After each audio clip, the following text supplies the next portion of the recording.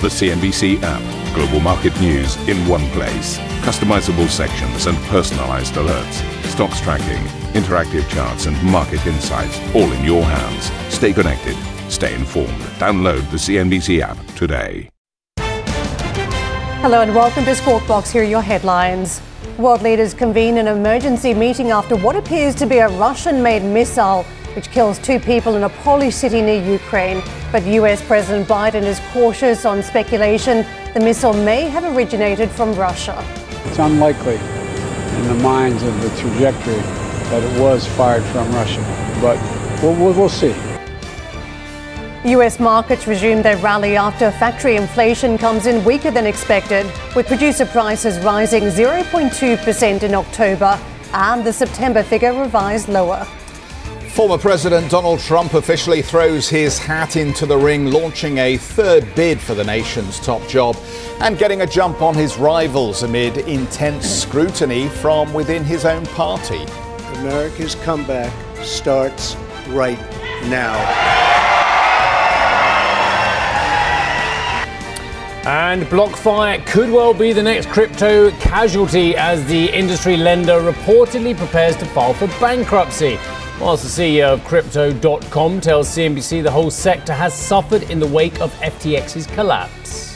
What worries me is the impact of this collapse of the whole industry. I think it sets us back a good couple of years in terms of the industry's reputation, and all of the players will have to collectively work on transparency and engaging regulators around the world. And we're going to speak to the Ripple CEO, Brad Garlinghouse. That's coming up at 8:45 CET.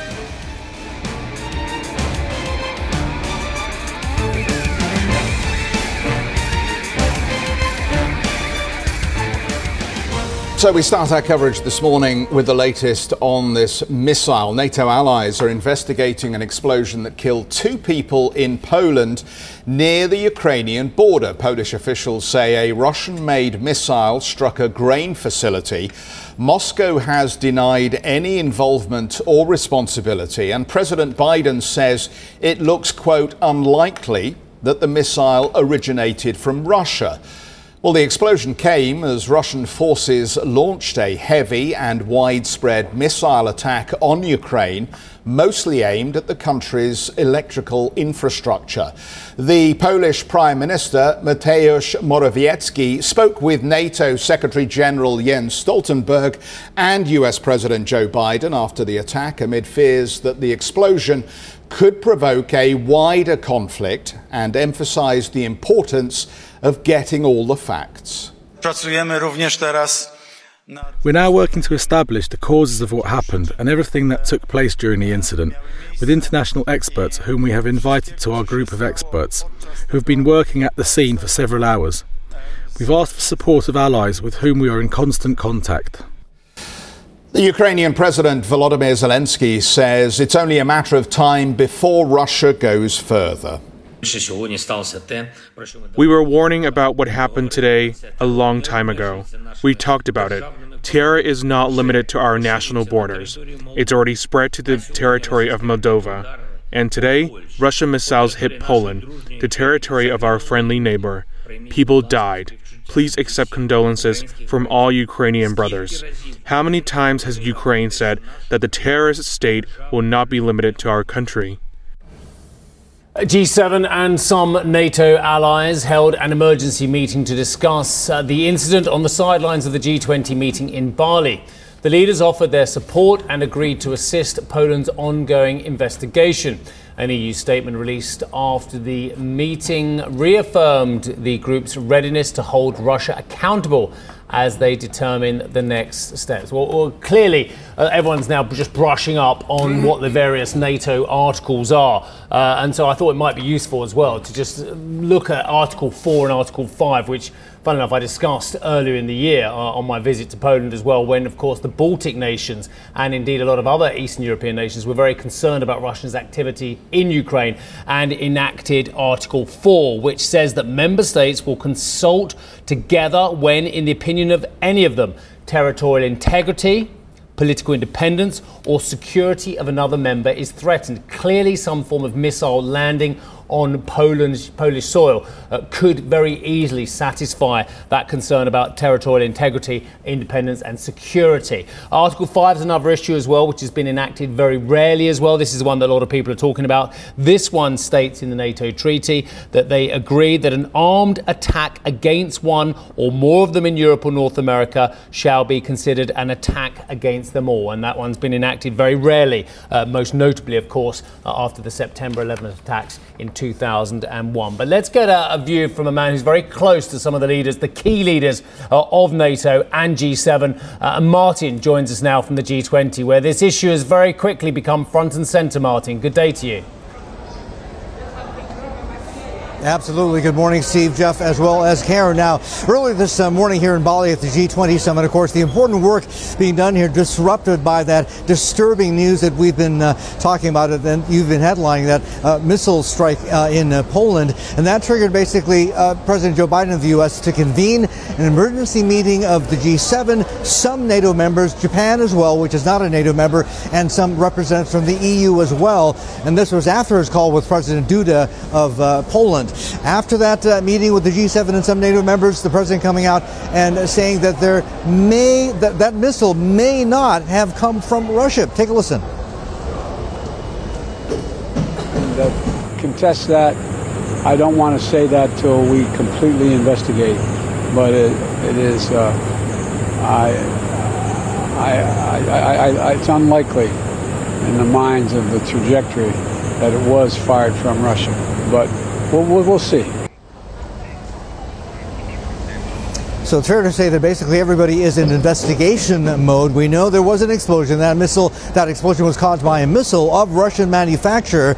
We do not know yet definitively whether it was fired from Russia or by Russia. So that is where that issue stands. I have to update you on a press conference which Turkish President Tayyip Erdogan just held. He was talking to the press and he said that he respected Russia's position. Russia's come out and denied any responsibility or culpability for the missile strike on Poland. And Erdogan also saying that as soon as he gets back home to Turkey, he's going to be on the phone to Vladimir Putin to talk about this issue as well as the grain deal, the Black Sea grain deal, to allow exports of wheat and corn, which expires, or rather is up for renewal on the 19th, just 2 or 3 days away, to see whether they can add on an extra deal that covers fertilizer as well, much needed to grow wheat as well as corn. Guys, back to you. Marty, thank you very much for the coverage. Much appreciated. Let's continue the conversation with Mikhail Baranowski, who is Senior Fellow and Director, Warsaw Office, German Marshall Fund. Mikhail, we are missing a few details here. Who was behind this missile strike in Poland, why it was conducted and where it was perpetrated from. But just weigh in on the developments that we have to date. Well, we know more than we knew the very last moments of last night when Polish government, Polish president was holding press conference. What we know is that 2 Polish citizens have been killed by Russian-made missiles. It is true that both, according to President Duda of Poland and President Biden, it is unlikely to have originated from Russia. So we don't know whether this was, for example, a missile that has been intercepted or an anti-missile defense of the Ukrainian side. And we also know that NATO will hold today a meeting of the North Atlantic Council where Poland, at 10 a.m. this morning, where Poland is very likely to ask for consultations under Article 4 that your colleagues mentioned earlier on the show. I want to bring up the timing. We've got the G20 currently being conducted in Bali, and we're waiting for some form of a joint communique. But we know Russia very much in the sight of many world leaders at this point as they draft that communique. And just give us a sense of the timing and how key that is as we talk about this strike today. The timing of the attack, of course, corresponds with the meeting of the G20. But the attack that we know of for sure is not the attack on Poland, but attack on Ukraine. Yesterday was one of the most intense barrage of missile attacks from Russia on Ukrainian civilian population, on Ukrainian electrical infrastructure, for example. And that's very, very clear. And that's what the G20 leaders are surely to condemn. And whether the missile originated in Russia or not, what is very clear is that the death of NATO citizens would not have happened if Russia has not waged the war in Ukraine. So in one way or another, either directly or indirectly, Russia is in fact responsible for the tragedy that we are now seeing on Polish soil. Again, first, that kind of deaths on NATO territory of this war, and really anything that we have seen in the past years. Mikhail, what do you think is the appropriate response, carefully targeted and perhaps proportionate in the circumstances? Because as you say, when all is said and done, these are NATO member citizens who have been killed. As I understand it, Poland already has a couple of Patriot missile systems on its border. It also has a UK-supplied defence system.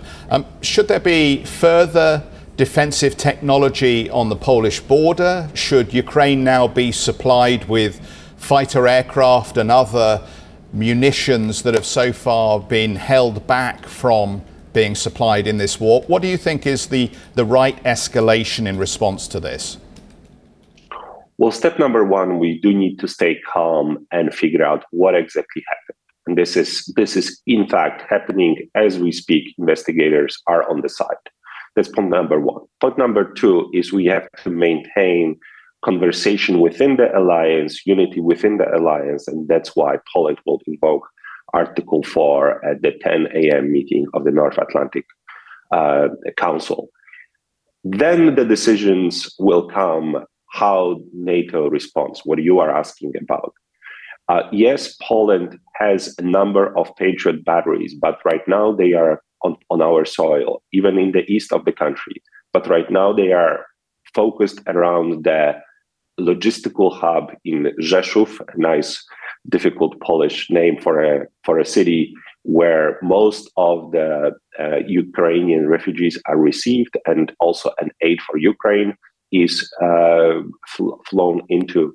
But there is no question that NATO countries, Poland, the Baltic states, need a serious missile and air defenses right on our borders, more real presence of NATO troops.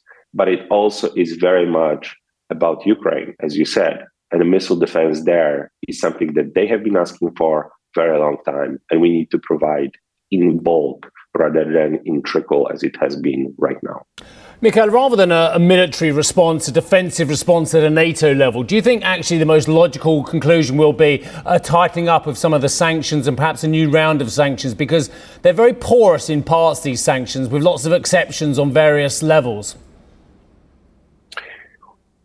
Sanctions are very important, and it's a sign of political determination. It's a political signal, and of course they are now working when it comes to crippling Russian economy. They have to be maintained. I agree with you that they have to be tightened in order to be effective. But I do not think that this will be tied directly to this event. It will be. It is very much a military event, and something that will have to happen is in the military domain. The key really answer will be the key question that is being asked is whether Russia intended to strike Poland, or was this a mistake? Was this an accident? The answer to this question really determines the response of the United West, of NATO, of Poland, of the United States, UK, and other European powers. Listen to CNBC's Beyond the Valley, the podcast that explores the biggest tech news from across the globe. Join me, Arjun Karpal. And me, Tom Chitty, every week as we bring you insights into the top stories, unpack the latest trends, and find out where the industry is headed. Now available on Spotify, Apple Music, and Google Podcasts.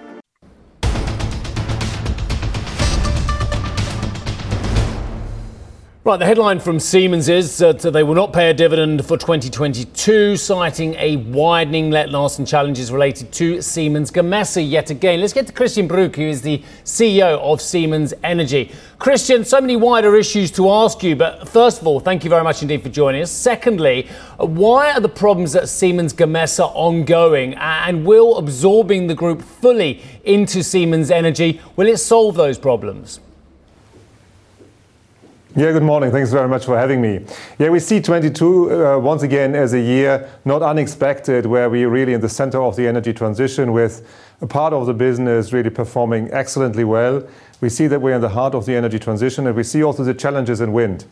And we see obviously ourselves confronted with the supply chain challenges, what we have and what we still since the pandemic see how difficult it is. And never forget renewables like wind roughly need 10 times the material what conventional technologies need. So if you have problems with the supply chain, it hits the wind extremely hard. And this is what we see, and this unfortunately obviously leads to the situation that it impacts the overall group results substantially.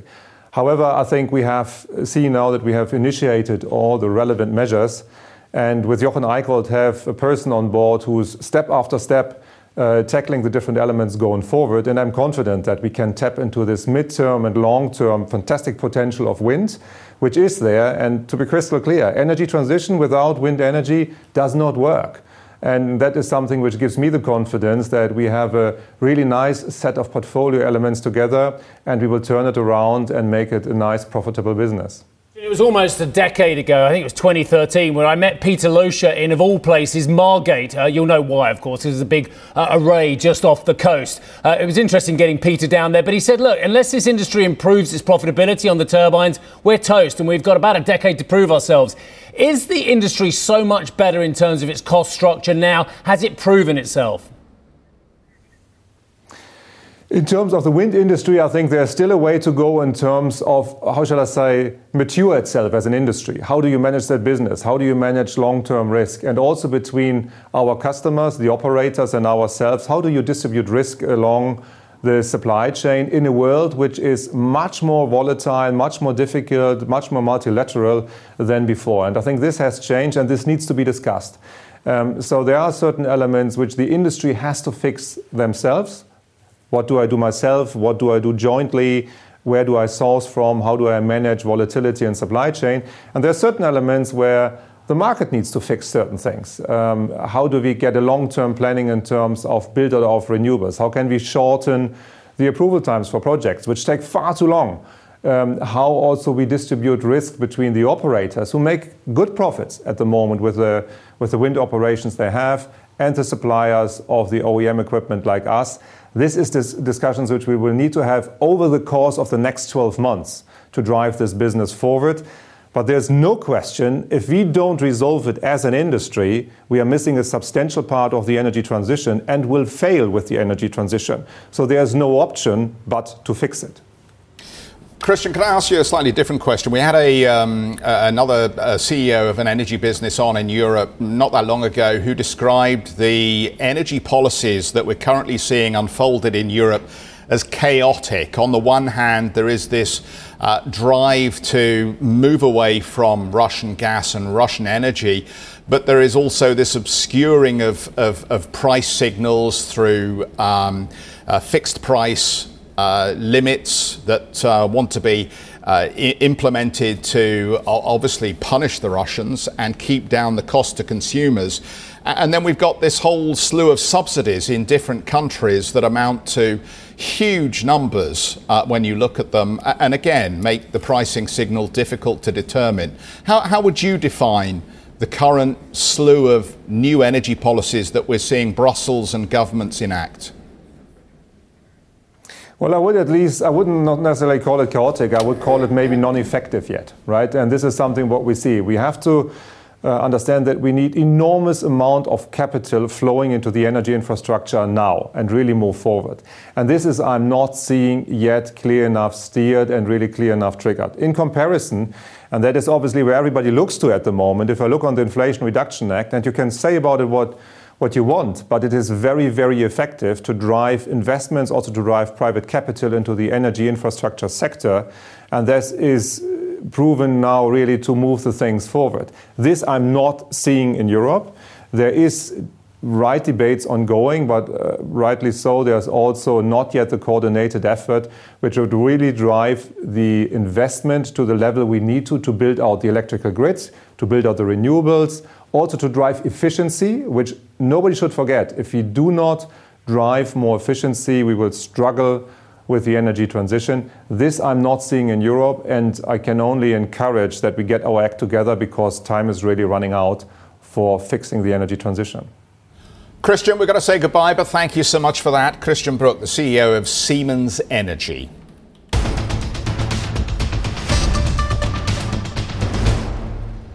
Zurich says it aims to raise its operating profit, Zurich Insurance's profit after tax return on equity to above 20% as part of its new financial targets unveiled ahead of its Investor Day. The insurance group says it is also looking to grow its earnings per share to 8% by 2025. Let's get to CEO Mario Greco. Mario, good to see you this morning. Thanks for joining us. Will the tone seems to have changed for the insurance market here. Companies are finding it easier to impose premium hikes and actually are not reporting excessively large hits to profits. Give us a sense how your quarter has run and how you think 2023 will look. The last 3 years have proven to be full of unexpected developments, and so we've been extremely careful on our risk management and risk appetite. Although we have helped customers during the pandemic, during the catastrophes, we managed to keep our profits at plan. And so by the end of the year, we expect to exceed the planned targets of 3 years ago. 2023 should continue being a profitable year for commercial insurance, and we expect an improvement in the retail business profitability, which has been very subdued over the past 2 years. Mario, I just want to pick up on one of the comments from the presentation that you've reduced capital and earnings volatility. It's still an incredibly volatile environment out there. We're seeing it on a daily basis covering markets. And just tell us about how the strategy can separate out from what we're seeing on markets. We use data extensively. One of the things where we have become quite good at over the past years has been to use the data to understand the risks that we're bearing on our balance sheet and manage these risks properly. That proved quite effective, and we trust that we have the capacity to continue doing that. Our biggest exposures are not really to the financial markets, but are to the underwriting risks. Meaning that the balance sheet takes a lot of exposure for catastrophes, for natural events, for things which will impact our customers. And we're very, very prudent and careful in managing these risks, especially these days where climate change is clearly impacting the planet. Mario, very interesting. We're talking about the repricing of money, and in your answer to Jeff's question, it is true that the premium environment has improved. But what about the investment side of the business as well? Now, of course, higher rates longer term are good news, but has there been a lot of volatility that's affected the business negatively on the investment side of the business with the current turmoil in financial markets? We run the assets on par with liabilities. So, typically these two things have a parallel shift. And so we have not suffered too much on the financial sides because they move together, assets and liabilities. Yes, we do see improvements for us if the yields stay at the level they are. But let's also remember that the yields are now slightly positive. So we moved from negative yields to slightly positive yields, which is a good thing, but it's still slightly positive. So Mario, what next here? Because you've been at the business for a few years, we know, and you came in and you were effectively brought in to restructure the operation and make it more efficient. And here we are this morning catching up with you, and we're talking about the improved top line. We're talking about the improvement in the targets. We're talking about ultimately the solvency levels being strong. Is there a deal going forward for Zurich to bulk up the business to achieve some of the longer term ambitions that you're laying out? We make our plans just based on our strength, on our organic developments. And these plans are strong enough, as you see. I mean, return on equity in excess of 20%. I think it will be a world record for any insurance company to achieve these kind of results. We keep growing our business. We gained 4.5 million customers over the last 3 years, which is the size of a medium-sized insurance company, and we just did it in 3 years. So we don't need deals, but we are in the market, and we have made a number of deals over the past years. And as soon as we find opportunities, we have the capacity to go for them, but we don't need to. Thank you for listening to Squawk Box Europe Express. For more market-moving news, you can head to cnbc.com. Or join us again on the show with Jeff Cutmore, Steve Sedgwick and Karen Cho, weekdays on CNBC.